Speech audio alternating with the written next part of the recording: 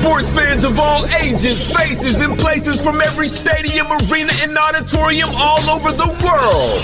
May I have your attention, please? Well, time's coming when we're going to have to ante up. Ante up and kick in like men. Like men! It is now time to bring to your listening ears, hearts, and minds a sports podcast named Wendell's World in Sports with the one and only Wendell Wallace. Tell him how you feel. A podcast that gives you strong, passionate, unapologetic, uncompromised thoughts and opinions about the everyday happenings in the NFL. Mahomes looking to flip, takes it in for the touchdown. And college football to the NBA in my Georgetown Hoyas. Giannis fires one down and an exclamation point for Milwaukee. To any other sporting news of the day. And now, introducing the man whose love of sports was born and bred on the greatest Muhammad Ali, Len Bias, Magic Johnson, Bernard King, and Eric Dickerson. Wendell Wallace. Bonjour, bonsoir, monsieur, mademoiselle. Je m'appelle Wendell Wallace, Wendell's World in Sports. So glad that you could be with us. Que pasa, mi amigos? Me llamo Wendell Wallace, Wendell's World in Sports. I'm your host, Wendell Wallace. So glad that you could be with us. Good morning, good abend, shalom, wassalamu alaikum, konnichiwa, namaste, all that good stuff. Wendell's World in Sports. I'm your host, Wendell Wallace. So glad that you could be with us. Hope everybody is doing absolutely fantastic, as always, anywhere where you're listening to this podcast, iHeart, iTunes, Spotify, Amazon. Do me a favor, Wendell's World of Sports, download, subscribe, rate, review. Most importantly, though, enjoy the most unique, entertaining, thought-provoking sports talk podcast. If you could do that, it would be absolutely fantastic and really make my day. Before I get into speaking about what's going on in the world of sports, before I start speaking about week 2 of the NFL season and start speaking about college football, I'm going to dedicate this podcast to a really great guy who gave me the opportunity years and years ago to teach or substitute one of his classes, which really turned out to be one of the most enjoyable experiences that I've had, not just being a substitute teacher, a guest teacher working for the Clark County School District, but just one of the greatest experiences that I've had in terms of my working experience. I want to give a special dedication to David Tate, who unfortunately passed away about a week ago. He was 60 years old. Great guy. Great man. Had his son when I was substituting up in Mesquite at the middle school, but he was a great guy. Gave me the opportunity to substitute his class multiple times for when he was teaching third grade, and those kids were absolutely fantastic. It was one of the best experiences of my life, and I want to thank him for that. He was always a good man. He was always kind to me. He was always really a fantastic guy. So the world lost an absolutely fabulous man, and my condolences to his family, and I hope that he is resting in power in paradise where he absolutely belongs. Special dedication in this program. This podcast is dedicated today to Mr. David Tate. So I just wanted to throw that out there or mention that before I go ahead and move on to start speaking about the NFL, which is now in week 2 as I make the segue to the second week of the season. As I mentioned before, hey man, chapter 2 of the book, the novel, the play, whatever, in terms of what's happening, in terms of what's going on, in terms of making some type of concrete decisions or acclamations or proclamations or anything like that concerning teams that are 1-1, teams that are 0-2, teams that are 2-0. Not going there. As I said this before, the NFL is a marathon. It's not a sprint. Yes, I know that's normally applied when you're speaking about baseball, which plays 162 games. When you're speaking about basketball, which plays 82 games. When you're speaking about the NHL, when it plays 82 games. It's football that only has 17 games. Normally, you provide that moniker of marathon, not a sprint, to those 3 sports, the NBA, NHL, and Major League Baseball, and not really to football. But when you think about the mental grind, When you think about the physical toll and you take a look at the physicality of the sport, even though it's 17 games, only 17 games when it's compared to the number of those other sports that I just mentioned, I think more of a mental grind and toll it takes on football in terms of playing both mentally and physically more than anything else. So when you're speaking about the NFL, when you're speaking about week 2, as I've always said before, week 2, week 3, week 4, week 5, sometimes even up to week 6, 7, and 8, we really don't get a full grasp, or we really don't have a great understanding in terms of the totality of what the NFL is all about, in terms of which teams are going to be doing great, which teams are going to be doing wonderful, which teams are overachieving, which teams are going to be making the playoffs, which teams are already out of the playoffs, which teams are exceeding expectations, which teams are disappointing, which teams are going to be making wholesale changes, whether it be the coaching staff, whether it be the quarterback, whether it be another position player. After 2 weeks, 3 weeks, 4 weeks, you still cannot make a clear proclamation on any of these things. Now, you can go ahead and take a look and say some teams that are 0-2 are going to be terrible for the entire year, or some teams that are 2-0 are going to be great. They're going to be one of the elite teams that are going to be trying to win that Super Bowl. You can make those type of proclamations, but I'm talking about as the league in its totality, in terms of the entire scope of what the NFL is all about. Man, we can't make anything. We can't determine anything after 2 games. So what have I always told you? When you're watching the NFL for the month of September, when you're watching the NFL for half or almost all of the month of October, just enjoy it. What did Aaron Rodgers say that one time when he was with the Packers before he tore his Achilles with the Jets? RELAX. There's no need to PANIC. There's no need to do it after 2 games. No matter what your expectation of your team was, whether they're 2-0, whether they're 0-2, whether they're 1-1. Look, man, my Washington Commanders right now are 2-0. They came back from, a 21-7 deficit in Denver. Held off a Hail Mary to win a football game. They're 2-0. Am I dancing in the street like Martha and the Vandellas? Am I dancing on the ceiling like Lionel Richie? Am I doing the boogaloo to James Brown and the Funky Chicken too, talking about the Commanders have turned the corner, the curse of Daniel Snyder has been lifted, so because of that, because they started out with victories over Arizona at home and then this comeback victory over a team in Denver that's now 0-2, that if you want to take a look at it, has not lived up to expectations. If you want to be so quick with that quick with that assertion, then all of a sudden now my Washington Commanders, we're going to be the surprise team of the league. Ron Rivera is going to save his job. Eric Bieniemy is going to show that he was worthy of being one of the top offensive coordinators in the game today. The Washington Commanders are back. They're going to make the playoffs. They're going to challenge the Eagles and the Cowboys and all this stuff. The front four, the defensive line of the Commanders, now after 2 games, I'm ready to say without question, without doubt, without any type of pushback from anybody, the Washington Commanders defensive front four is the best in football, or at least one of the best with the 49ers and others. I'm not going to do that yet. I'm not going there yet. We've found ourselves a quarterback. We've got ourselves a quarterback, Sam Howell. That's the guy. Here we go. No. I'm not doing that after 2 games. I'm glad that they won. I'm glad that my Commanders are 2-0 instead of 0-2. But if you expect me to then take that and jump to conclusions that the Commanders are back, or the Commanders are going to shake the world up, or any of this kind of nonsense, no. I'm not doing that. I'm not doing that at all. I'm glad that they're 2-0. But, man, this is a long season. So, look. As I mentioned before, the first 4 to 6 weeks of the season, watching as a fan, seeing the storylines and plots being set for the season, that's what you should be taking a look at. That's what you should be looking at. That's what should be in your mind, man. So what do we take away from week 1 of the season, chapter 1, right? If we could go ahead and take a look back, right? The takeoff from the Meadowlands to the immediate crashing of New York Jets flight number 8, Aaron Rodgers, whose destination was supposed to be Las Vegas to win an NFL championship for the first time in 50 years, right? That was the main storyline, main plot, main thing coming out of week 1, the impressive victories by Miami and Dallas and Baltimore and San Francisco, the positive start for Detroit, right? People were speaking about Detroit, their expectations down. There no more Lions of the old. No more, this ain't your father's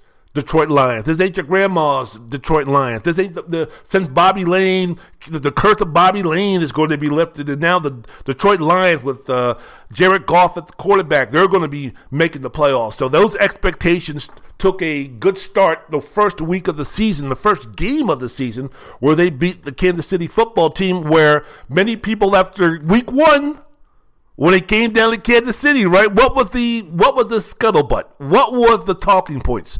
Man, Kansas City, how are they going to score? They don't have any receivers. They're dearth at receivers. They don't have anybody. Where's the skill players? What's going to be going on, this, that, and the other? Can Patrick Mahomes be Herculean enough to lift Kansas City out of the lack of weapons that he has? No more Tyreek Hill. Travis Kelce missed a game because of injury. Oh, my goodness gracious. They didn't generate the type of offense that they normally do in the seasons before. What's happening with the Kansas City football team? Those were the question marks concerning Buffalo, Seattle, Minnesota after their underwhelming performances in week one. The bad performance by Pittsburgh and Cincinnati. Uh-oh, what's going on with the Bengals? What's going on with the Steelers? Did you see how they got ran over by the San Francisco 49ers? Oh, my goodness gracious. Kenny Pickett, I don't know, blah, blah, blah. So those were all of the talking points. Those were what we read. Those are what we saw. Those are what we spoke about after week one, right? So now, week two, the teams that are 2-0, you've got Miami, Baltimore, Dallas, Philadelphia, Washington Commanders, San Francisco, Atlanta, Tampa Bay, New Orleans. Teams that are 0-2, you got Carolina, Chicago, Minnesota, Arizona, Houston, Cincinnati, Denver, the LA Chargers, and the New England Patriots. Now, it says here the teams that have started the season after losing their first two games since 2002, around 1-10 teams that have started 0-2 have made the playoffs. When the Bengals started the last season 0-2, they became the first franchise to start 0-2 and make the playoffs since 2018. So, oh my goodness gracious, what are we going to do? What's going to be happening, this, that, and the other? And then you speak about what's going to be happening this upcoming week with these 0-2 teams. If they lose to fall to 0-3, what's going to be the just position to make a playoff spot or to earn a playoff spot or get into position to earn a playoff spot? Well, teams that have started off 0-3 in the season since 2002, 99 have started 0-3, right? Just one of those teams, that's the 2018 Houston Texans, has made it to the playoffs. So, oh my goodness gracious, this, that, and the other. Now, you take a look on the other side of the coin, the teams that have started off 2-0 since the NFL expanded its postseason in 1990, about 64% of the teams that have started 2-0 have advanced to the postseason. So, yeah, the 42% of the teams that have began the season 1-1 and reached the playoffs since 1990, wonderful, fantastic, this, that, and the other. So, early, you have some early percentages, you have some early marking, you have some early clues of what's going to be happening. But look, every 0-2 team has different expectations, just like every 2-0 team has different expectations. When you take a look at the teams, for instance, that are 0-2 have started the season, and you're speaking about, well, what does that mean? What are we looking for? What type of expectations are we going to place on them going forward? Should we be speaking about them trying to make the playoffs? What should be the goal? What should be the aspirations, the short and long-term goals of some of these teams that have started off 2-0 in terms of them making the playoffs? It's all over the board with those teams. Like, for instance, Arizona, are you shocked? Are you surprised? Are you mesmerized? Are you bamboozled that Arizona started off the season 0-2? Now, yes, hold on. I know what you're going to say. Well, Wendell, you just told us that 0-2, you shouldn't take anything into that. You shouldn't read anything into that because it's a long season. It's a physical grind and all the surprises and this, that, and the other. I did say that. But also, what did I say? That some of these teams that start off 2-0, some of these teams that start off 0-2, and some of these teams that you're going to make predictions on what their season is going to turn out are going to be correct. but not all of them. Some of these teams, Arizona, I can tell you right now, in all certainty, are not going to be winning the Super Bowl. Josh Dobbs is not going to be the quarterback of a team in Arizona that's going to be competing for a Super Bowl in Las Vegas in February. But then again, Arizona knows that. The franchise knows that. The owner knows that. The GM knows that. The president of football operations knows that. The players know that. So what are their goals? What are their aspirations? What are their dreams, short and long term, for this season?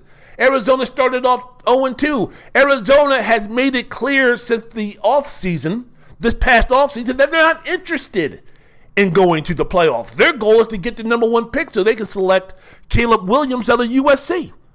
So that should be everybody, when you're speaking about narrative, everybody who is a fan of a team.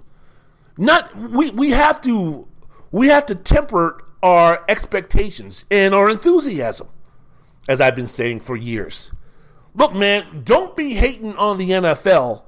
Don't be down on the NFL. Don't be grouchy about the NFL because your team stinks, man. Always take that glass half full approach.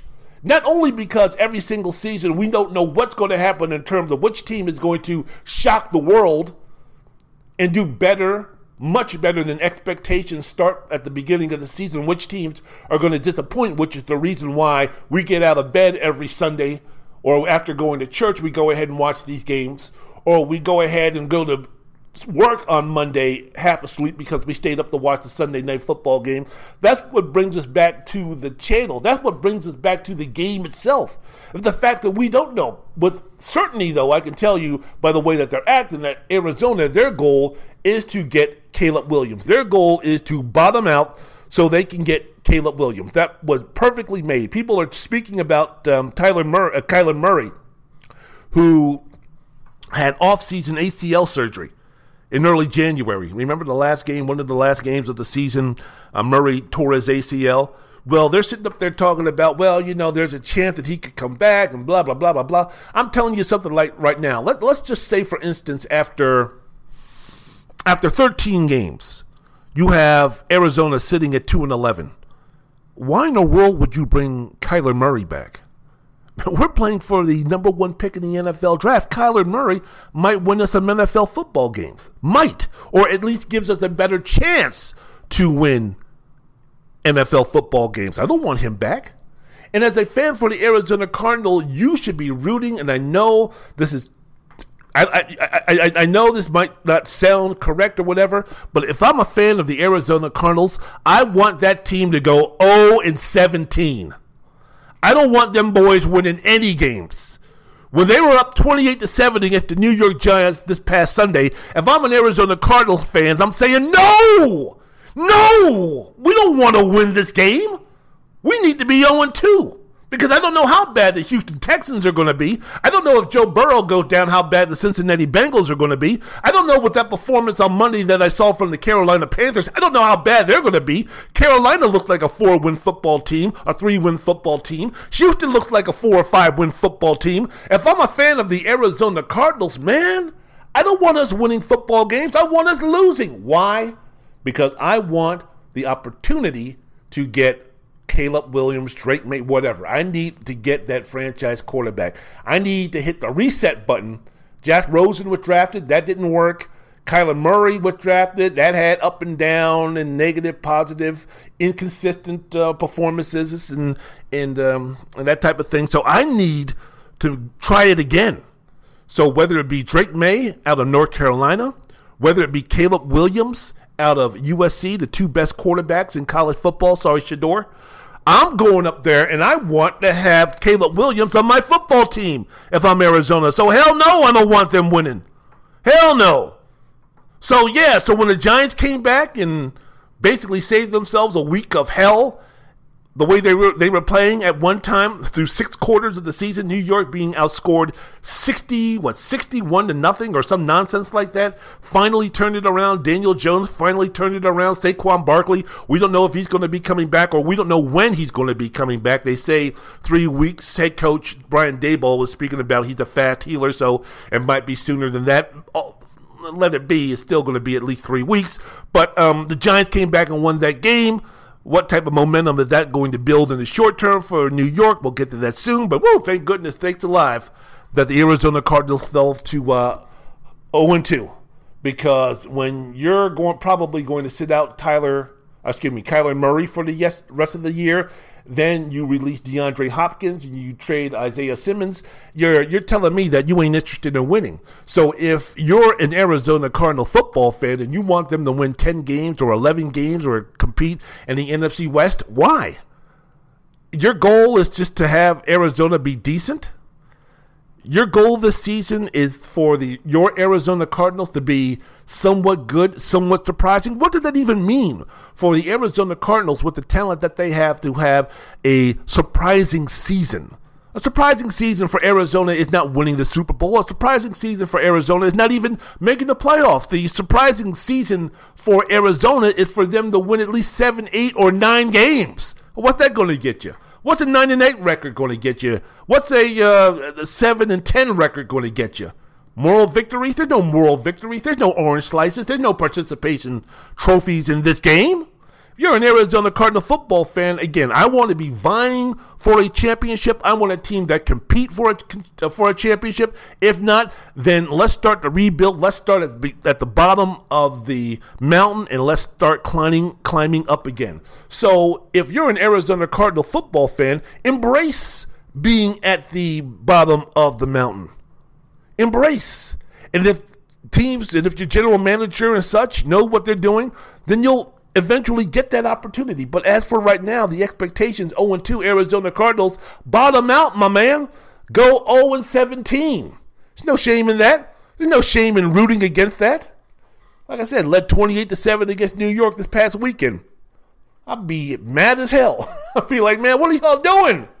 What are y'all doing? Both Arizona and New York. What are y'all doing? You ain't supposed to be winning this football game. Look, Houston, speaking of 0-2 football teams, that's another franchise where what's going to be the narrative? What's going to be the plot? What's this, that, and the other? Lose. Lose, lose, lose.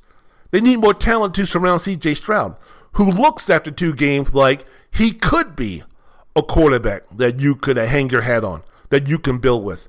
But after a 31-20 loss at home to the Colts on Sunday, only the Bears and the Giants have a worse point differential through 2 games. And the Giants lost, 40-0 or something like that on Sunday Night Football to the Cowboys, so they got a lot of room to make up. But, if you're the Houston Texans, lose, man. Lose. There's no shame in losing. I want their head coach to do well. But, man, start stockpiling talent. You did a good job in terms of drafting Will Anderson. Did a good job in drafting C.J. Stroud, we believe. But, go in there and continue to lose. Arizona and Houston, those teams, their narrative, their plots, their stories should be about losing. Lose as much as you can. Especially if you're the number 1 spot. If Houston can get that number 1 spot, they won't need a Caleb Williams. They won't need a franchise quarterback. So that could open them up to all sorts of possibilities. More draft picks by trading the picks, especially with a quarterback like Caleb Williams available. Unlike last season, where Bryce Young was the top quarterback, the fervor, the fever, the demand for that number 1 pick because of Bryce Young is not going to be as strong as it is for Caleb Williams, because I believe, as far as an NFL prospect is concerned, Caleb Williams is a much better prospect than Bryce Young, C.J. Stroud, and even Anthony Richardson. Oh, by the way, Anthony Richardson, who went out of the game with a concussion, a little lesson for you. You're in the NFL now. Don't be hot dogging. Don't be celebrating before you get into the end zone.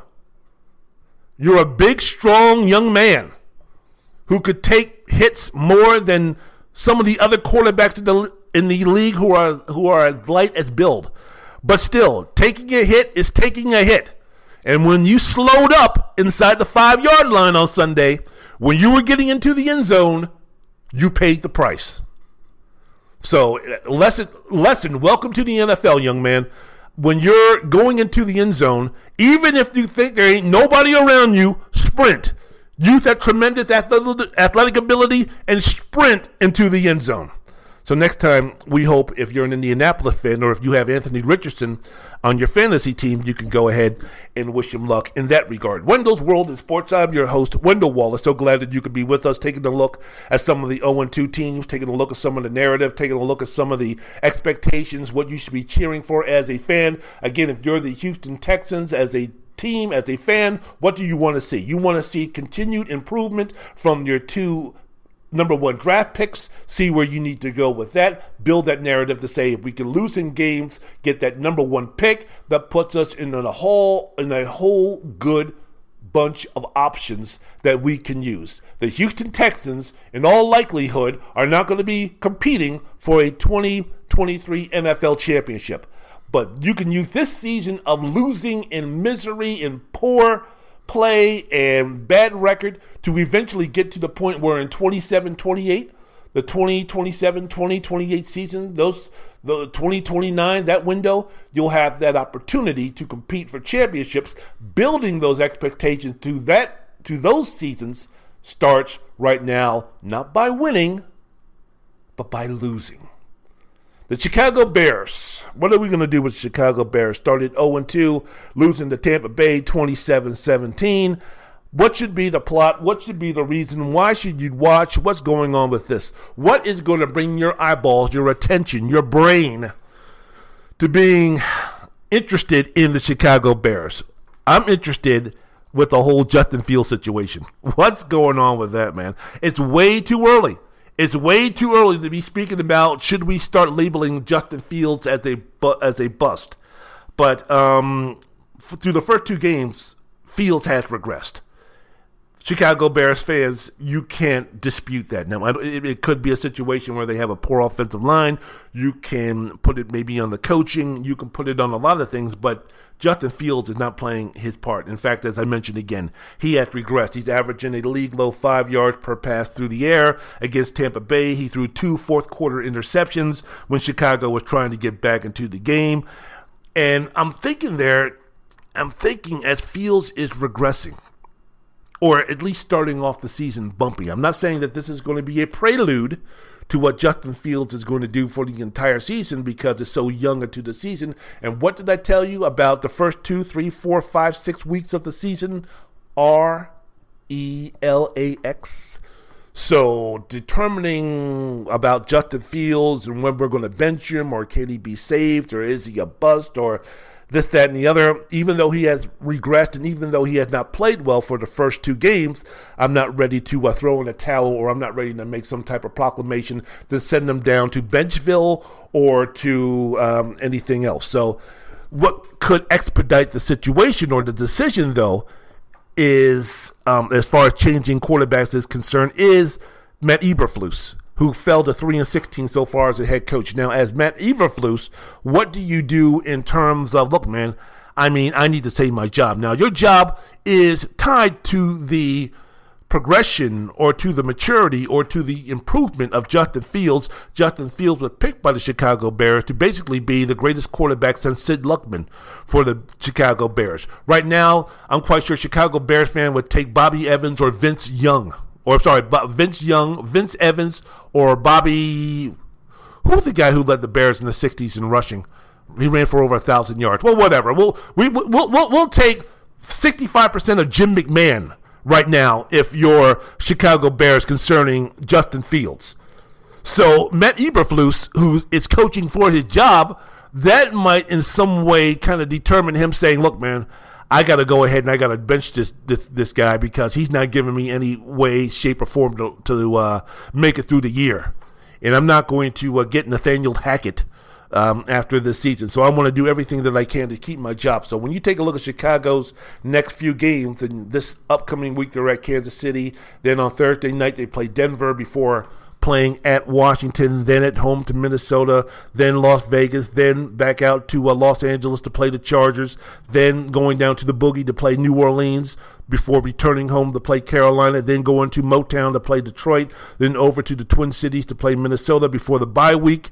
Bye weeks, normally, if a change is going to be made with coaches and anything like that, that's the time it usually happens. So this could give Chicago enough ammunition, enough information, enough film, enough things to study when you speak about the amount of games that Chicago has before going to the bye week. This could be a situation where, starting right now, Justin Fields is playing for his future, being this is his third year in Chicago, could be playing for his future as the starting quarterback in Chicago, as well as Matt Eberflus trying to do everything that he can to keep his job. When you're speaking about 0-2 teams here on Wendell's World in Sports, I'm your host, Wendell Wallace. So glad that you could be with us. Another team that kind of stood out to me as far as being 0-2, the Carolina Panthers. Another team where, again, we should be looking at them and saying, lose, lose, lose, because somehow, some way, man, if you're Carolina, you've got to do something about that offensive line. That offensive line for Bryce Young has been putrid. They've been putrid in the preseason, and through the first 2 games, they've been putrid. They've allowed 6 sacks, 15 quarterback hits through the first 2 games against New Orleans. Young finished the game 22 of 33 for 153 yards and a touchdown, and you might look at that and say, not too shabby, but then you'll have to think prior to the final drive of the night, when New Orleans was basically playing a prevent defense, before that, Young was 14 of 23 for 92 yards. Very few of his passes were thrown over the middle or down the field, marking the second straight week where he vertically was non-existent. Drew Brees, at the end of his career, could get away with that. Peyton Manning, at the end of his career, barely, because of the defense for Denver, could get away with that. Bryce Young can't get away with that. Bryce Young doesn't have the weapons. Bryce Young doesn't have Alvin Kamara. Bryce Young doesn't have Michael Thomas at his prime like Drew Brees did when he was losing his arm strength. Bryce Young doesn't have the defense that Peyton Manning had that allow him to ride the coattails of Bradley Chubb and those guys to win a Super Bowl back in 2014-15, one of those years. The Carolina Panthers need some help on the offensive line. And I've said this before, and I mentioned this on a podcast a couple of weeks ago, after watching Carolina play their second preseason game.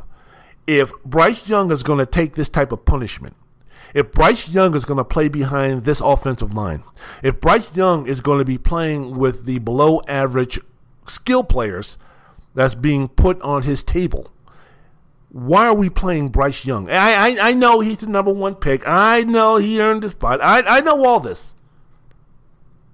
But if you're Carolina, aren't you wanting to play the long game? Bryce Young can't take these pressures. Bryce Young can't take these hits. Bryce Young can't take these sacks. So where are we going with this?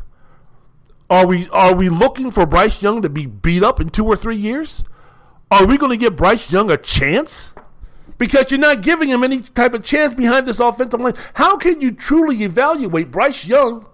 And I know it's early in the season. I get it. It's early in the season. But, man, how can you expect Bryce Young to improve the way you want him to improve and evaluate him after 1 year if he's going to be playing behind this offensive line? How can you?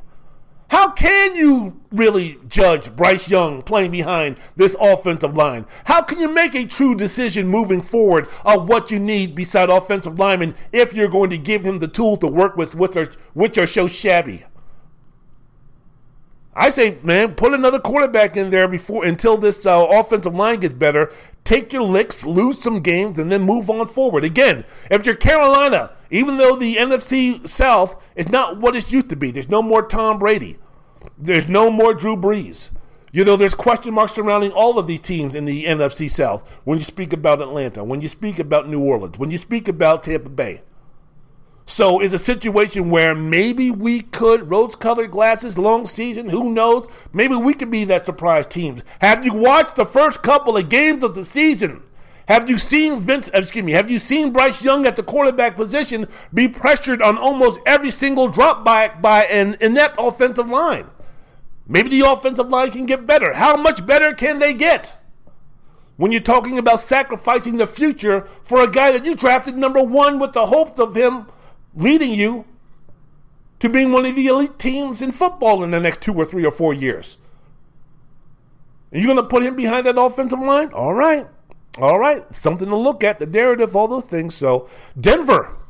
How about these Denver Broncos, huh? Started off the Sean Payton era with 2 losses coming into the season. Many pundits thought the Broncos would beat the Raiders, the Commanders at home. And how much time are we going to give Sean Payton to quote-unquote fix or quote-unquote save Russell Wilson? Save him from being benched? Save him from, I don't know. I mean, when he was in Seattle, he was walking down Hall of Fame Boulevard, right? He was on his way. He was within the city limits of Hall of Fameville. Now, all of a sudden, that car that he was driving him to take him to that city, all of a sudden now has sputtered. Now we don't know if that car, which is right now leaking oil and doing all those type of things, we don't know if he's going to be able to make it to Hall of Fameville. And he has a cell phone that don't work to call an Uber to take him to Hall of Fameville. Sean Payton was supposed to be that guy that was supposed to fix that car. Sean Payton was supposed to be that guy that was going to be the Uber or the Lyft that was going to take him there. But so far, it's been mixed results. Now, is this going to be some type of proclamation in terms of we've already had the answer to the question, can Sean Payton save Russell Wilson? Well, no. But look, man, through the first 2 weeks, it's been a tale of two halves, right? The first half, Russell Wilson looked like his old self, or sort of kind of his old self. He's averaged a league-high 10 yards per pass attempt, QBR best, NFL best of 97.1. That's been in the first half of these 2 games against the Raiders and the Commanders. In the second half, Wilson's QBR has dropped to around 17, which ranks 29th in the league, and that's even after the Hail Mary pass on Sunday against Washington, and he's averaging just 5 yards per attempt after the break and has taken 6 sacks on 47 dropbacks. So, all right. We'll see what happens. Again, are you really going to make some type of decision on Sean Payton in terms of whether he can turn around this Denver Broncos team after 2 games? I'm not. But it's going to be something to work with. It's going to be something, we have ourselves a narrative. We have ourselves a plot. What can we do with the Denver Broncos? What can we do with the New England Patriots? I'm interested now to see, when are we ever going to come to the conclusion? When are we going to come to the conclusion? When is the answer going to be given with Mac Jones? Mac Jones, through his career, you know what he looks like? He looks like a good to pretty good quarterback. Even with Bill Belichick as your head coach, can you win a Super Bowl with a good to pretty good quarterback? And with Mac Jones, is that basically what we have? That's basically what he is. A good to pretty good quarterback. Maybe there's an offensive coordinator that can get him to very good. Maybe you could get him in the same realm when Tony Romo was playing quarterback, or maybe if you want to compare quarterbacks right now, maybe you can get into that sphere of him being this generation's Kirk Cousins or Dak Prescott. You know, a guy who on some days is going to be who's going to be the 8th best quarterback, the 6th or 7th or 8th best quarterback on a given Sunday, but most of the time he's going to be somewhere between 13 and 16. Is that good enough as far as a quarterback is concerned to lead you to the Super Bowl or to have Super Bowl aspirations? And if that's not the case, if there is a ceiling on Mac Jones in terms of what he can do to lead you to a Super Bowl, when do you start making a decision if you're New England to say, well, maybe we need to go in a different direction? Because while we like Mac Jones is a quarterback that's going to get us to probably somewhere between 11-6, 12-5, and then lose maybe in the first round or second round of the playoffs. He's not going to be that guy. When you're speaking about him being in the same conference as a Tua Tagovailoa, which has weapons like Tyreek Hill and Justin Waddle, or when you're speaking about him being in a conference that has Lamar Jackson and Joe Burrow and Patrick Mahomes and Justin Herbert, that maybe this isn't the guy.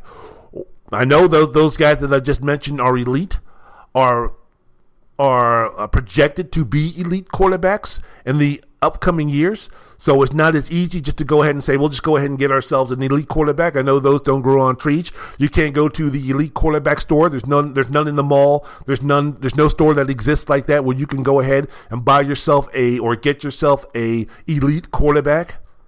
So it's a situation, if you're New England, where do you go with this? Do I think that there are any dark clouds ahead with them being 0-2? No, but you don't know, man. You never know. You never know. You never know. So good stuff, man, when it comes to these 0-2 teams, where we're going to go, what are we going to be speaking about. When you take a look at some of the games of interest this week in week 3, chapter 3, shall we say, Thursday night game between New York and San Francisco. I think it's going to be interesting, especially after New York coming back from that deficit against Arizona. We're still trying to figure out which type of team the New York Giants are, which team are they closer to, the second half against the Arizona Cardinals or the first 6 quarters against the Dallas Cowboys and the Cardinals. Denver at Miami. Again, the situation, Sean Payton trying to fix Russell Wilson. What happens if Denver starts 0-3? And another test for Miami, who is playing a defense that should be legit. They might not be playing at the same level that they did last season so far, but again, it's only 2 games. Speaking about that Denver defense, how are they going to do? And then I guess a game where you're speaking about implications, ramifications down the road, the Los Angeles Chargers and the Minnesota Vikings. I mean, that narrative around Kirk Cousins has always been, Kirk doesn't show up for the big game. He can't get it done, this, that, and the other. He's a good quarterback, not a great quarterback. Minnesota starting off 0-2. He's signed for what he's signed for. And then for the Los Angeles Chargers, who lost another close game, this is a situation where if you're Brandon Staley, again, you need to change the narrative. You need to change the plot. You need to change what's going on, or else one of the main characters for the Los Angeles Chargers 2023 season is going to be gone. It's going to be written off, which is going to be the head coach, Brandon Staley, if he doesn't turn things around, I believe. So you have the rest of the games this upcoming weekend in the NFL, Tennessee at Cleveland. Cleveland has a defense, I believe, that could have them competing for the NFC South. For the AFC North. But man, Deshaun Watson, what's going on with him? Deshaun Watson isn't going anywhere. The man signed a 5-year, $230 million contract, all of that guaranteed. So this is not a situation where we're going to be on Deshaun Watson watch in terms of when he's going to be benched or when he's going to be replaced. That's not going to be the situation. He's making way too much money. He's making way too much guaranteed money. But come on, man. Losing Nick Chubb is devastating. It's terrible. But when you're making $230 million, all of that guaranteed, the blow of losing Chubb should not be as impactful as it seems to be with the play of Deshaun Watson.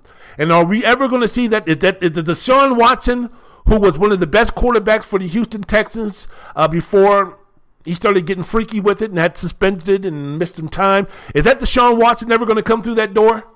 Kevin Stefanski is waiting for that Deshaun Watson to come through that door.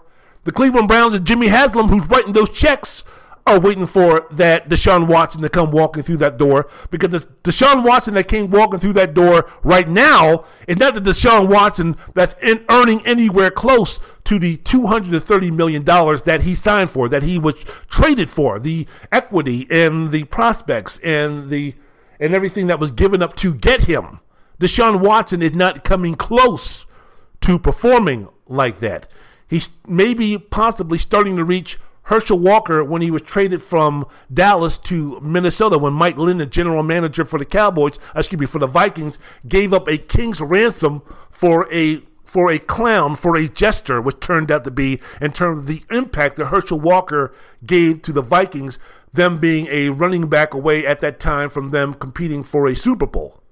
So are we looking at this with Deshaun Watson? That's the narrative, that's the plot, that's everything that we need to take a look at. So that continues with them on Sunday as they play Tennessee. With that defense, at the very least, and a 75% of what Deshaun Watson was, Cleveland should be a playoff team. We'll see. We'll tune in. We'll continue to read and see if Cleveland and Deshaun Watson can turn things around. We have Atlanta at Detroit. We have New Orleans at Green Bay. The Jordan Love saga continues. New England at the New York Jets. That happened, right? And the Zach Wilson, the euphoria of the Jets winning Monday night against the Buffalo Bills in their opening game, that came crashing down to earth. Buffalo at my Washington Commanders. Buffalo, great bounce-back game. Again, Washington 2-0. Let's see if they can face the stiffest test that they have so far this season in Buffalo, playing at home.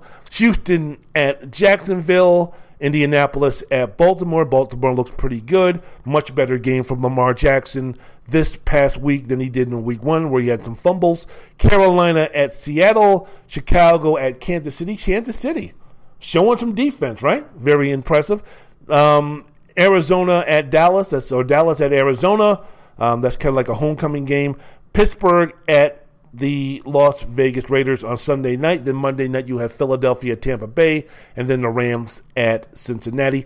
Cincinnati, are they in trouble? Joe Burrow, 0-2, injury, this, that, and the other. I tell you one thing. The first thing I thought about when Joe Burrow signed that contract was goodbye T. Higgins in terms of him being the number 2 guy for Cincinnati. Basically, that signing Joe Burrow to that contract basically broke up the best quarterback wide receiver duo combination in the league for down the road, because you can't sign Jamar Chase, you can't sign Joe Burrow to the money that you signed him to, and then expect to keep T. Higgins. Not happening. So those are the games. That's what's happening in the NFL.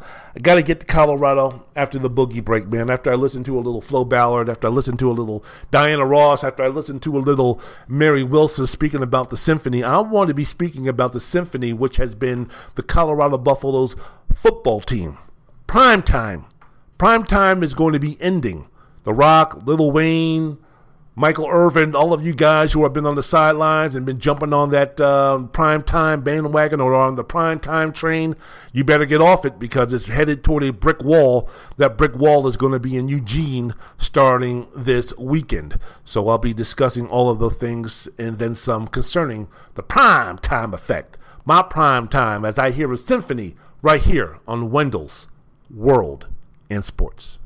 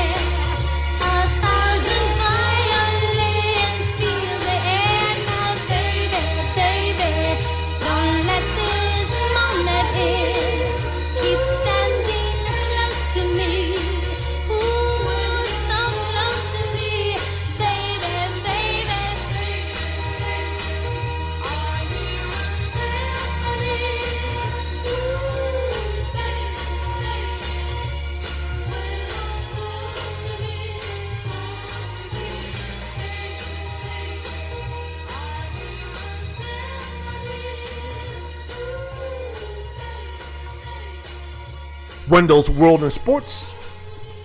I'm your host, Wendell Wallace. So glad that you could be with us. Thank you, sexy. Thank you, gorgeous. Thank you, diva. 2 of the 3, rest in peace.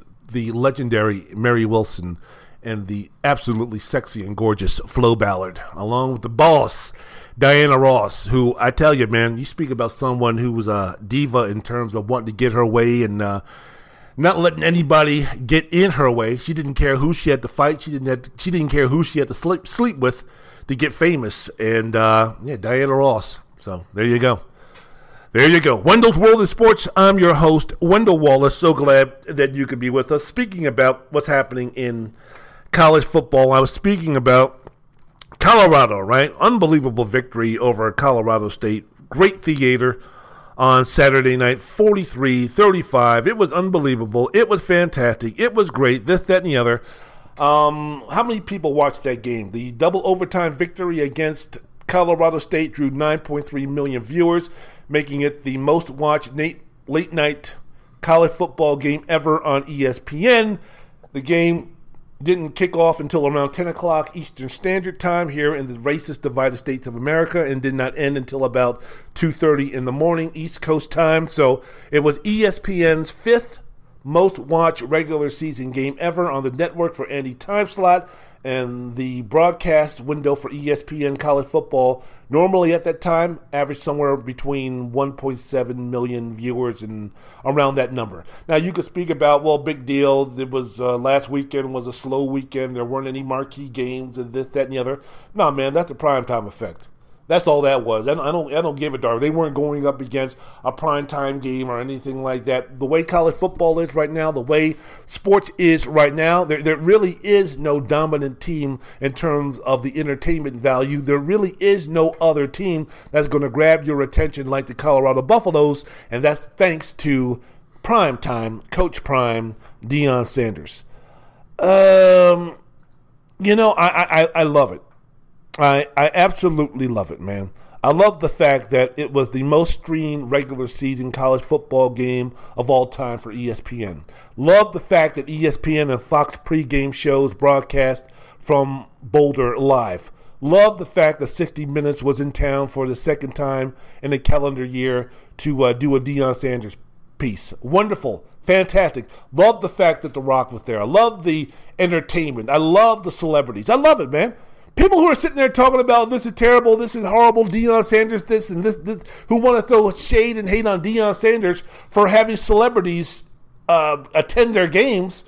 Were y'all saying the same thing back in the day, back at the start of the Pete Carroll era at the when he took over and got things rolling at USC, and you had Will Ferrell and you had Denzel Washington and you had Snoop and you had all these other luminaries on the sideline? In fact, Pete Carroll encouraged having stars not only go to the games but come to practice so they can be attached to the program, because, hey, when you're 18 years old and you're living in New Jersey or you're living in New York or you're living in the DMV or you're living in somewhere in Texas or Ohio, and you see that you could go out to beautiful Southern California and you can have your practices being watched by Kardashians and movie stars, and you're deciding whether you want to go to Columbus, Ohio, or Clemson, South Carolina, or Tuscaloosa, Alabama, or Norman, Oklahoma,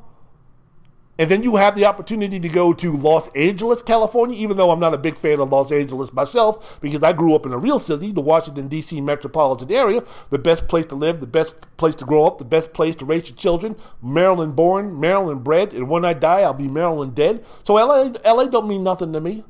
But if I'm 18 years old and I'm a 5-star running back, offensive lineman, defensive back, wide receiver, tight end, whatever, and you take me out on my trip, because with college football, I ain't going to the University of Maryland, and I ain't going to Howard University. Sorry, HBCUs. So if I'm being recruited by whoever, wherever, however, all over, and they take me out to USC, and you put me in front of some of them females, the Wendell Wallace of 18 to 22, hell yeah! I have the opportunity to be playing in front of Snoop. I have the opportunity to be playing in front of Denzel. I have the opportunity to be playing in front of Will Ferrell. I have the opportunity to play in front of movie stars and glamour gals. And my name is Wendell Wallace. I'm 18 to 22 years old. Hell yeah! I'm going to USC. So I never got angry. I was never angry at Pete Carroll for exploiting that advantage that he had. Now all of a sudden it seems to be a problem when folks are seeing celebrities on the sideline for Colorado football games. I don't know where people are speaking about that. So if you weren't salty when USC was doing it back in the day, I don't know why you would be salty now with primetime. Well, I know why, but that's another story. Here's the thing, though. With all of this being said, again, Colorado being the talk of the town, talk of sports, this, that, and the other, blah, blah. This hype train is going to come to a crashing end on Saturday. Now, I'm not saying that with glee. I'm not saying that with a smile on my face. I'm not saying that while dancing in the streets. I'm not saying that while running around giving my neighbors high five because I'm so happy about it. But I'm just stoked in reality, man. And what Deion Sanders is doing is fantastic. What Deion Sanders is doing is wonderful. The fact that, and people are speaking about, well, you know, the haters, shall I say, are speaking about, well, no big deal. I mean, ooh, wow, we're getting all excited because they beat Nebraska, which stinks. They beat Colorado State, a team that they were 20-something point favorites to win at home. Colorado, I think, is ranked, 122nd in the power rankings. And at home, your ranked team, Colorado, you have to go to double overtime to beat those guys in a game that featured 27 penalties. We're storming the field. We're a top 20 team, allegedly. And we're storming the field after we beat a team that's ranked 122nd in the power rankings in double overtime.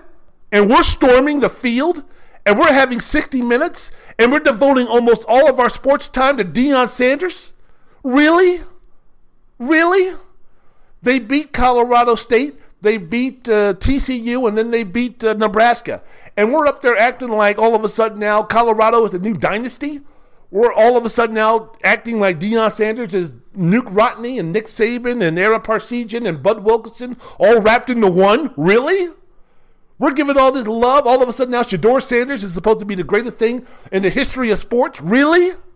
We're doing all this. Really? I'm not mad at any of that.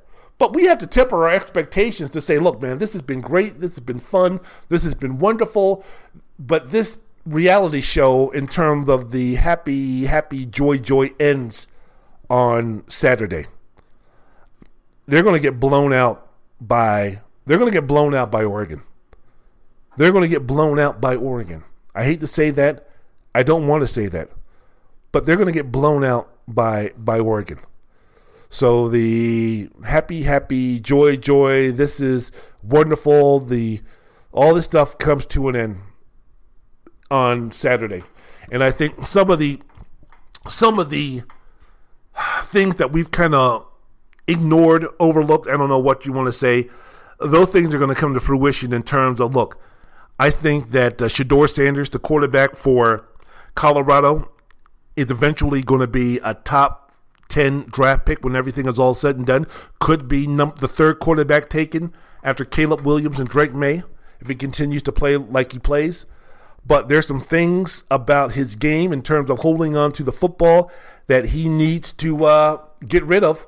And I think Oregon is going to exploit that. I think the offensive line for Colorado has been inconsistent, and you combine that with a quarterback who holds the ball too long because he's looking for the big play. I think that's going to be a cause for trouble. And then on the other side of the football, when you're speaking about a defense that's ranked 96th in terms of stopping anybody, and you see teams like Colorado State put up 35 points, you see teams like TCU put up 42 points.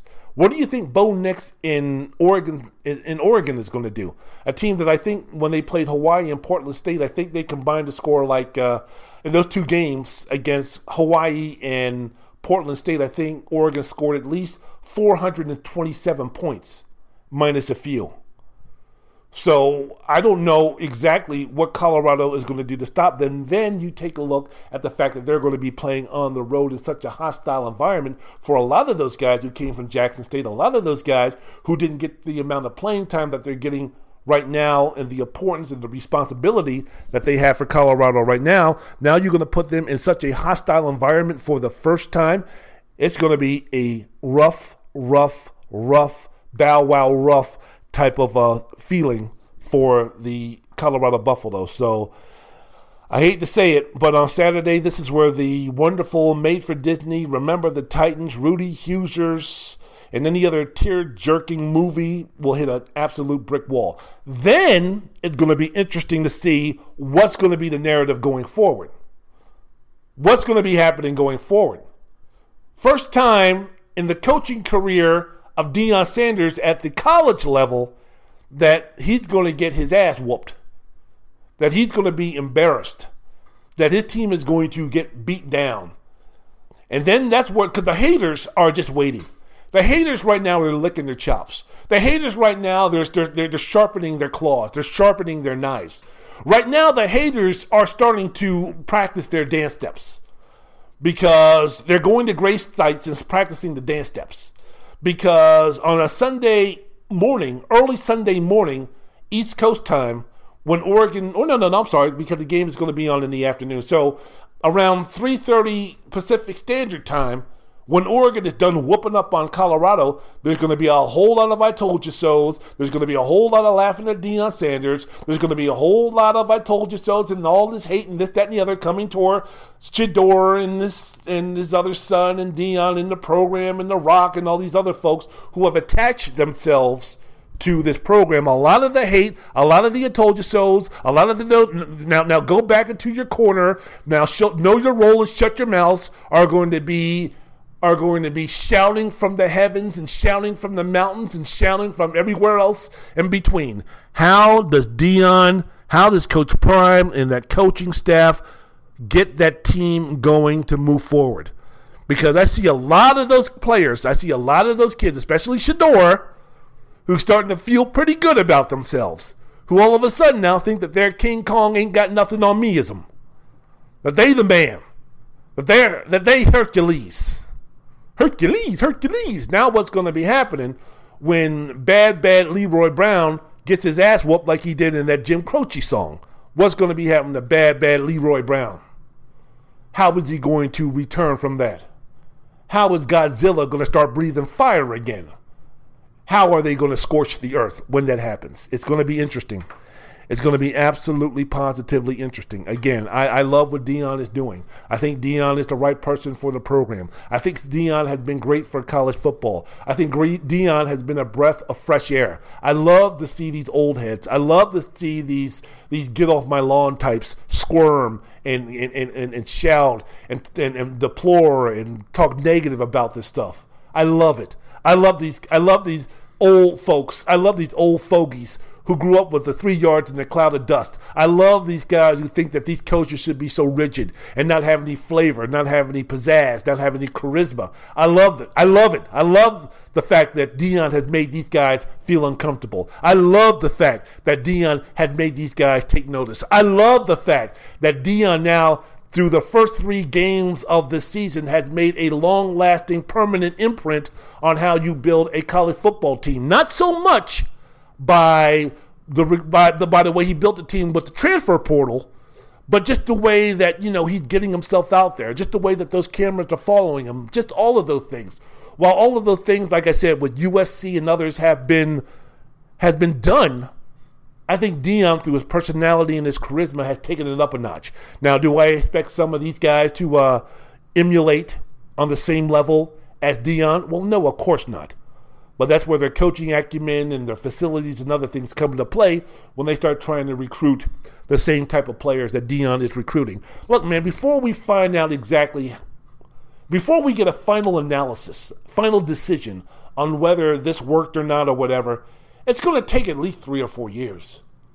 Deion's got to go through at least 3 or 4 recruiting cycles. Deion's got to go through a lot more before we start determining whether this phenomenon is nothing more than a phenomenon or something that's going to settle down and become permanent in terms of Colorado reaching the expectations, the little engine that not only can, but the little engine is going to grow up to be a monster and start running over folks. The Amtrak going to be all of a sudden going to grow up to be a mile-long freight train that's going to be running over cars, running over people, running over bikes, leaping tall buildings in a single bound. We have to take some time to find that out. We can't figure that out in 1 season. We can't figure that out in 3 games. And it doesn't matter whether they get destroyed by Oregon and then get destroyed by USC and finish the season with 5 wins or 6 wins, or whether they shock the world and go undefeated. There's still going to be no solid, concrete determination to say, yep, this worked, this didn't work. I need to see more evidence. I need to see. Deion's not going to go out, as I mentioned before in other podcasts, Deion ain't going to go out and start recruiting and start bringing in 50, 60, 70, 80 players from the transfer portal every single season. This was something that happened once when the coach is hired and he takes over a 1-11 football program. This is something that he needed to do.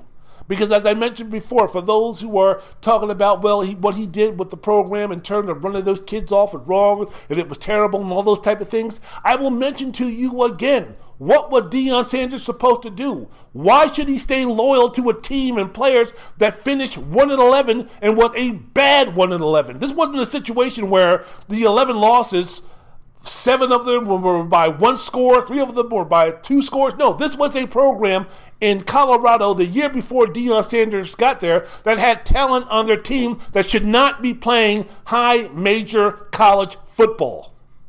The same thing with my Georgetown Hoyas. Oh my goodness, Patrick Ewing ran off 8 players the second year, the first year that he went 6-25 a couple of seasons ago. That's because he recruited players that he found out could not play Big East college basketball, could not play big-time college basketball. And as we've seen in college athletics time and time again, look, man, you could be great on Sunday, Monday, Tuesday, Wednesday, Thursday, Friday, but if you ain't getting it done on Saturday, you don't have a job.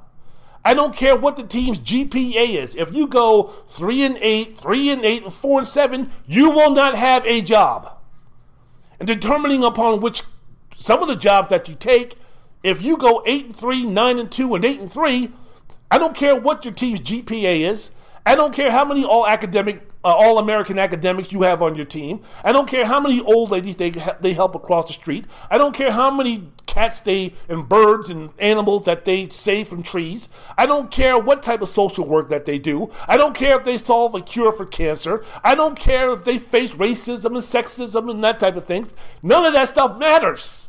As a college football coach, if your team does not win football games or win enough football games, none of that other stuff matters.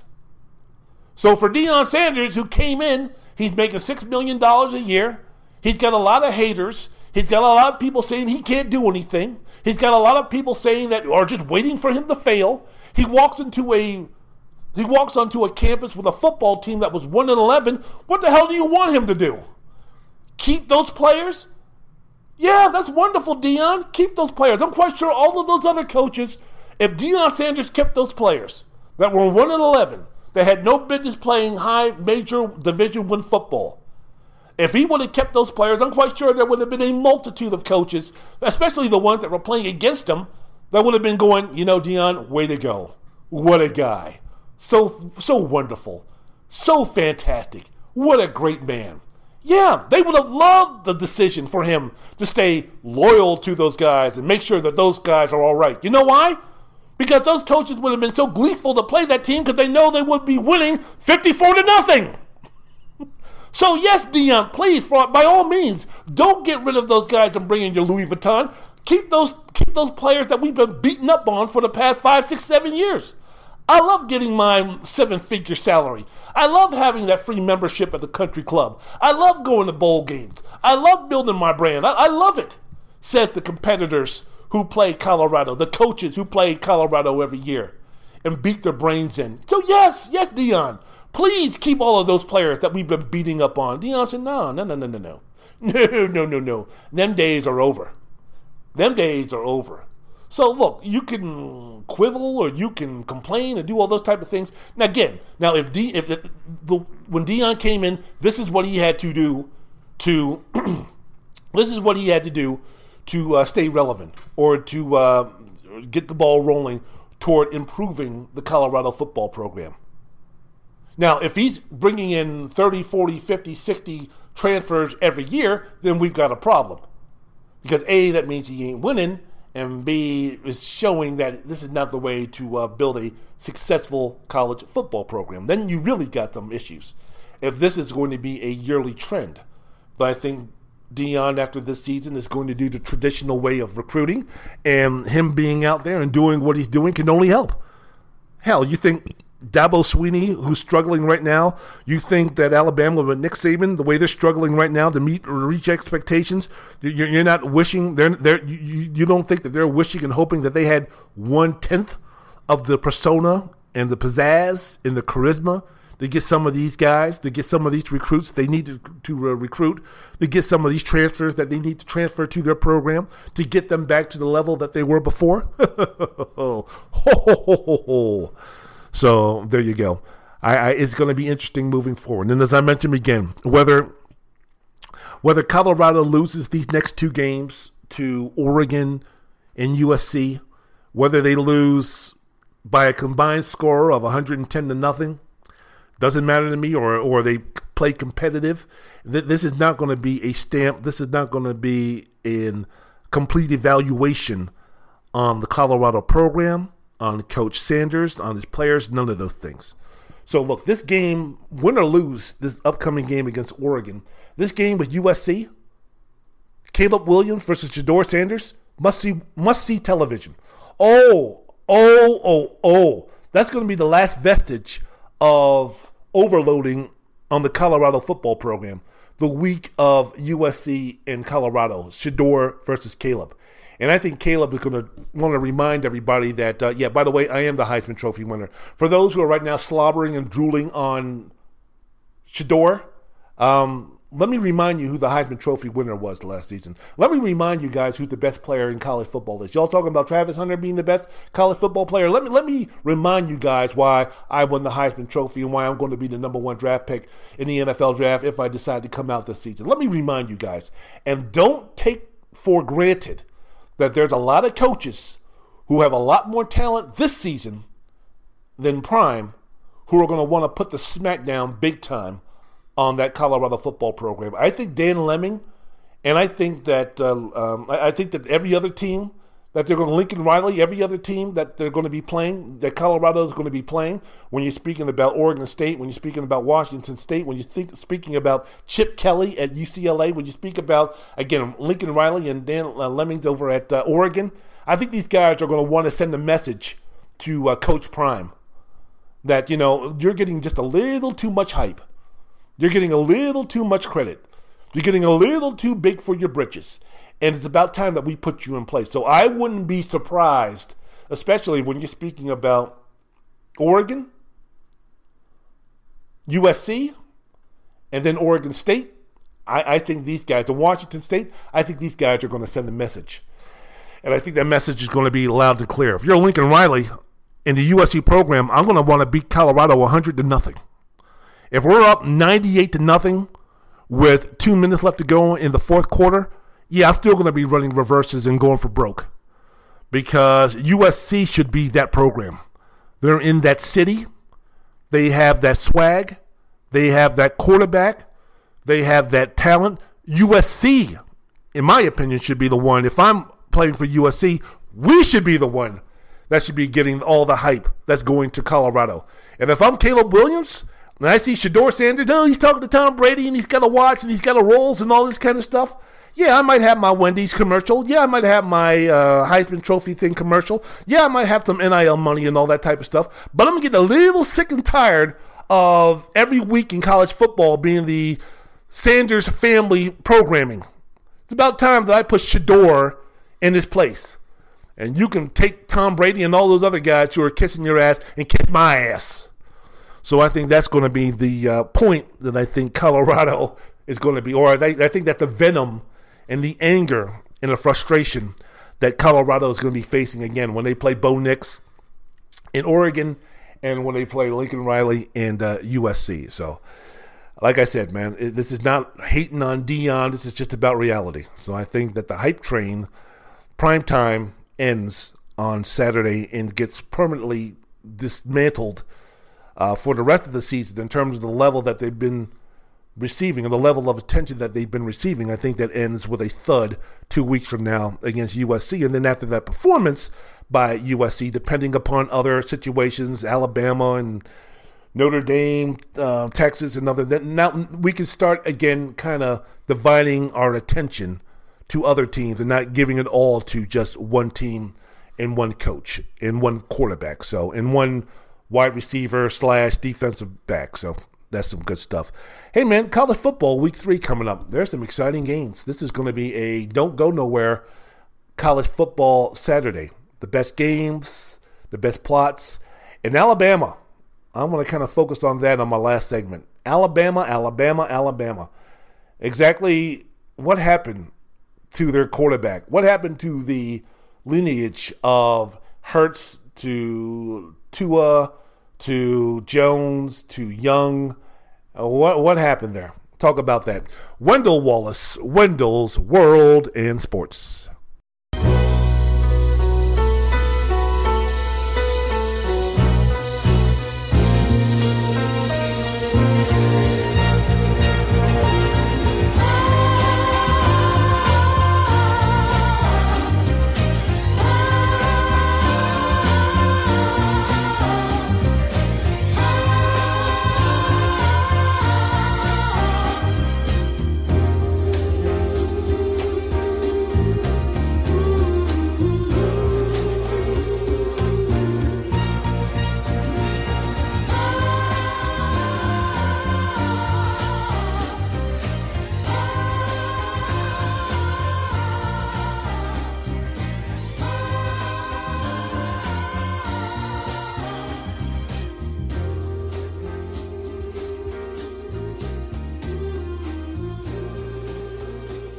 Last segment of the podcast.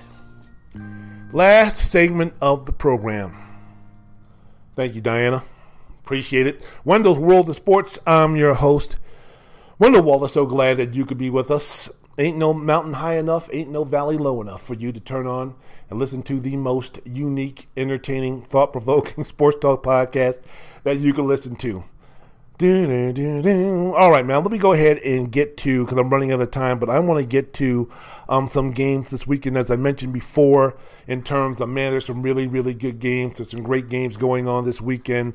We've got Notre Dame we got Ohio State at Notre Dame. Ohio State finally deciding on who the quarterback is going to be. Marvin Harrison had a good game, his last game. For Notre Dame, we spoke about these quarterbacks. We spoke about Caleb Williams. I spoke about the showdown in a couple of weeks between Caleb Williams and Shedeur Sanders, the Heisman Trophy winner, the reigning Heisman Trophy winner, and against the most talked about player in college football in that matchup, which is going to be happening in 2 weeks. I think one of the dark horse Heisman Trophy candidates that's not getting any time because everything's being sucked up in Boulder, in terms of attention, in terms of, wait a minute now, we haven't been paying too much attention or not enough attention on this player. This could be really a breakout weekend for Sam Hartman, the quarterback for Notre Dame. 3 touchdown passes on Sunday, bringing his career pass total to 123, which ties Landry Jones, former Oklahoma quarterback, for 7th most in college football history. Look, man, I mean, with Hartman at quarterback, Notre Dame has completely turned things around. And you speak about the success of Marcus Freeman, and you think about the 180 that Notre Dame has been on offense from last year to this year. It's because of Sam Hartman. The fact that now the fact that Notre Dame has a realistic chance because of Notre Dame, because of their schedule, they have a real opportunity to be one of the sleepers to playing in the college football tournament or the playoffs. And that's all because of Sam Hartman. And this is going to be a big test if they can beat Ohio State, even though it's going to be at home, even though Ohio State is still going through some growing pains at the quarterback position. I still feel this is going to be a game where we should be paying close attention to, because it could really answer some questions in terms of, we speak about Texas being back. We speak about Colorado and their chances and whether they're good or how good are they overrated or are they underrated. One of the teams that used to share that space in terms of attention getting with a Colorado, in terms of the attention, was Notre Dame, right? Notre Dame, just like Colorado has been for the first 3 weeks, Notre Dame has been a polarizing team for generations upon generations. So now Notre Dame really has a chance to make a huge statement if they can pull off the victory against Ohio State. Yes, Ohio State so far has not been the juggernaut that they've been over the last couple of teams, shall we say, but still, Ohio State is still Ohio State. Ryan Day is still Ryan Day, and they still have a very talented team, even with an inexperienced quarterback. And again, another player that has been flown under the radar because we've been speaking about Colorado so much, Marvin Harrison Jr.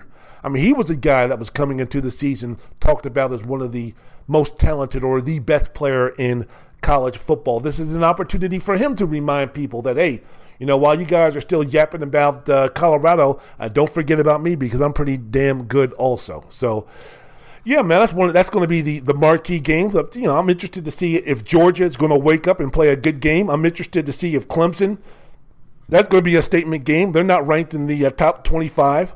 The game against Florida State, who had to come back against Boston College. I'm interested to see that. Big game for Dabo Swinney. Big game for Dabo Swinney. About 5 years ago, Clemson was regarded as one of the top-tier programs in college football. They were on the verge of becoming a dynasty. They were considered even a stronger dynasty, mini-dynasty at that time, than Alabama, because they beat Alabama two times in 3 years in the national championship game. So I'm interested to see if Clemson can start building back up near those expectations in Florida State, if they're for real. After going through the Willie Taggart nonsense and Mike Norvell coming in and rebuilding that program, how far along are they? It's going to be a big test for them, and not only to beat Clemson, a team that has been considered a strong elite college football team for the past 10 years, but also for Florida State to get back to the success that they had since Bobby Bowden and put themselves in pretty good position with a win over Clemson and then an early season win over LSU to have them build a strong resume for being one of the 4 teams that can compete in the college football playoffs. So other games that I'm looking at, you got Oklahoma at Cincinnati, UCLA at Utah, Oregon State at Washington State. Do you realize that 8 of the 12 Pac-12 teams are undefeated? And this is a league that's not going to be existing, or what we know as is not going to be existing after this upcoming season. The, again, most intriguing football game, and I will end with this, is going to be Ole Miss versus Alabama. Alabama outside the top 10 of the Associated Press poll for the first time in 8 years. They've gone back to Jalen Milroe at the starting quarterback. Milroe was Bryce Young's former backup, began the season at the starter, was benched after throwing 2 interceptions in a loss to Texas, and then didn't take a single snap against Florida. Some one of them Florida teams, a team they should have routed. Tyler Buchner came in. The late addition from Notre Dame, transferred to Notre Dame, came in with Tommy Rees, offensive coordinator. He got the start and threw 5 for 14 for 34 yards before Nick Saban and those guys had seen enough. Then they put in redshirt freshman Ty Simpson, and he ran for a 1-yard touchdown, but he completed 5 of 9 pass attempts for 73 yards and was sacked multiple times. So you take a look at the quarterbacks that played on Saturday for Alabama. Buchner and Simpson, right? They produced an 18.5 QBR in the game, which is the 4th lowest in 224 games under Saban and the lowest since 2009 when Saban and Alabama played against South Carolina. The QBs were sacked 5 times. They combined to go 5-23 against a team it was favored to beat by 5 touchdowns and a team that had given up 41 points to Western Kentucky in the season opener.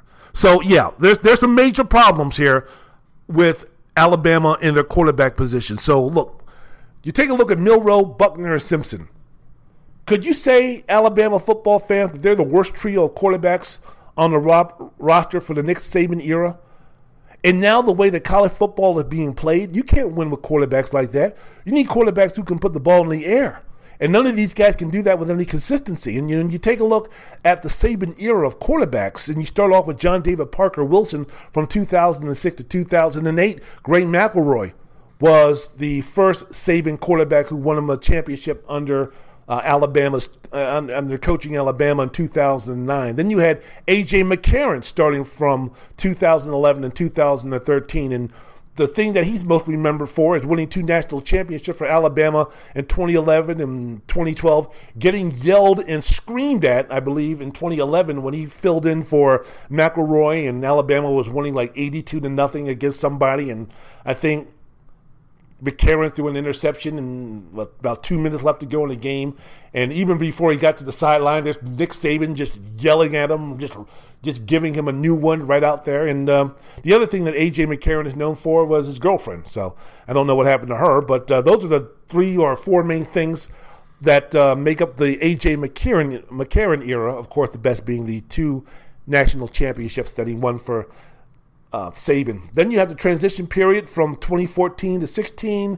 2014, you had Blake Sims, who beat out Jay Coker to win the starting job at quarterback, led Alabama to a 12-2 record by throwing for almost 3,500 yards that year. They lost in the Sugar Bowl to Utah. I remember they lost in the SEC championship game, I believe, to Florida. And then they went and played Utah, who I think Utah was undefeated or they had 1 loss or something like that. And they lost to Utah, and people were making excuses for Saban about how they were so crestfallen that they really couldn't get up and play and compete against a team like Utah. So Utah really didn't beat them, a real Alabama team, because Utah played an Alabama team that was still licking its wounds from losing to Florida, and they didn't show up. So they tried to discount that loss for Saban. But, so Blake Sims came in 2014. Then you had Jay Coker in 2015. Then you had Jalen Hurts starting in 2016. So you had Hurts, the Tua, the Mac Jones, the Bryce Young. So that accounted right there for 1 or 2 Heisman Trophy winners, 2 Heisman Trophy finalists, 3 first-round draft picks, 2 in the top 5, all NFL starting quarterbacks right now. Jalen Hurts competing in the Super Bowl, almost outplaying Patrick Mahomes. So with the lineage of recent quarterbacks that have been for Alabama, what in the hell happened, and how did you end up with these 3 slugs? Milroe, Simpson, and Buckner. Well, I mean, look, man, Milroe was a consolation prize in 2021. They had Drake May. Drake May committed to Alabama, then he decommitted. Maybe he saw that depth chart and said, I'm not getting any run here. Mac Jones gave him a call and said, UNC, and May said, all right. So, look, Milroe, whose playing style, I guess, you can figure what is closest to Blake Sims, I guess. Jalen Hurts at Alabama before he went to Oklahoma, maybe somewhere around there. So, look, so far, and look, we've only had one game against Texas. Middle Tennessee, for me, doesn't count. He kind of resembles the same quarterback as last season, don't you think, if you're watching this game? In fact, the Power 5 defensive coordinator said Milroe was essentially the same player that he was when he watched him 2 years ago or a year ago. It's either a big play or nothing. In fact, a former SEC coach said Milroe simply isn't skilled enough in the short to intermediate passing game, which is what Alabama needs to keep the defenses honest. So this past offseason, Alabama went to the transfer portal. They looked for some experienced quarterback, but by the time they went around to see if Sam Hartman and Alex Van Dyke and Drake May and Brendan Armstrong and Spencer Sanders and Walker Howard were available, they weren't. They had already decided which teams they were going to go to or going to transfer to. Or in the case of Van Dyke, he decided to stay at Miami. In the case of Drake May, he decided to stay at North Carolina. So the best option was Tyler Buckner, which that was really no option. So then you speak about the turnovers from offensive coordinators. You went from Steve Sarkisian, who was the one who vouched to encourage Saban to go after Milroe and sign Milroe. Well, he took the Texas job about a week after Milroe signed his letter of intent. Then Bill O'Brien, who had been working with Milroe for a couple of years, he takes the offensive coordinator job at the New England Patriots. Alex Mortensen, the analyst behind-the-scenes quarterback guru, who spent 9 seasons at Alabama, he left in December to join the new staff at UAB. So there's been nothing. So Milroe really hasn't been given a fair opportunity to see what he can do in terms of being that guy at quarterback. But there's no skilled players, as I mentioned before, for Alabama that jump off the page. The week before, I was speaking about where are the dynamic wide receivers? Where's that dynamic running back? The offensive line has been inconsistent. And now you don't have the defense for the past couple of years, the defense that Saban has been known for when he was with Michigan State and when he was with LSU. That's no longer there. Though the rules changes now in college football will not allow Nick Saban to have the type of dominant defenses that he made his bread and butter on when he was a defensive coordinator with Bill Belichick with the Cleveland Browns before he went to the college route, and built strong defenses with the Spartans of Michigan State and the Tigers at LSU. He doesn't have that anymore. That Nick Saban, who's that defensive guru who are going to be putting those type of defensive teams on the field, those dominating defensive teams on the field, that's no longer there. So against Mississippi at home, are you going to be surprised if Lane Kiffin gets the best of his old former coach? I'm not. And if that happens, then some shit's going to hit the fan. We've already heard this talk about Nick Saban retiring, this, that, and the other. Who knows, this, that, and the other. But it's going to be an interesting week in college football, and I cannot wait to watch. All right, I'm done. I'm out of here. I've done enough damage. I am going to sign off. Thank you so much for listening to the podcast. Again, as always, as I say before, please do what you need to do to make this world a better place. I'm tired of saying that we live in the racist, ignorant, divided states of America, but we do. There's nothing in terms of anything, in terms of positivity, in terms of unity, in terms of togetherness that we can all agree on. And we should all agree that we need to love each other. We all should agree that we need to unify with each other. We all need to agree that we need to respect those. We all need to agree that we need to forgive and forget others' trespasses. We should all do that, but we don't. We should learn from the history of slavery and racism and ignorance and misogyny and hatred toward Asians and Hispanics and others and gays and others. We should learn from those past ignorances and come together in unity and harmony. But we don't. So my generation is gone. My generation is lost. It's going to be for us to teach the younger folks, because they're going to be the ones who are going to try to stitch back this country. We've never been united. We've never been united. But I think now the chasm between united and everything that this country should stand for is really broken. And so we need the younger generation to start with the long, long process of healing some of those wounds. So if we could do that, that would be great. Get me out of here with some music.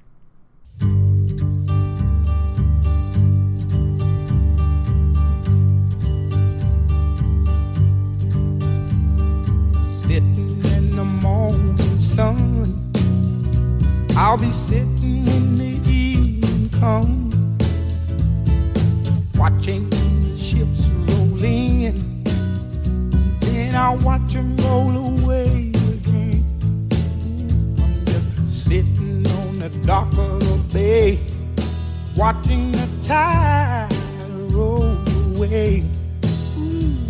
I'm sitting on the dock of the bay, wasting time. I left my home in Georgia and I headed for the Frisco Bay, 'cause I've got nothing to live for and look like nothing's gonna come my way. So I'm just gonna sit on the dock of the bay, watching the tide roll away. I'm sitting on the dock of the bay, wasting time. Look like nothing's gonna change. Everything seems to stay the same.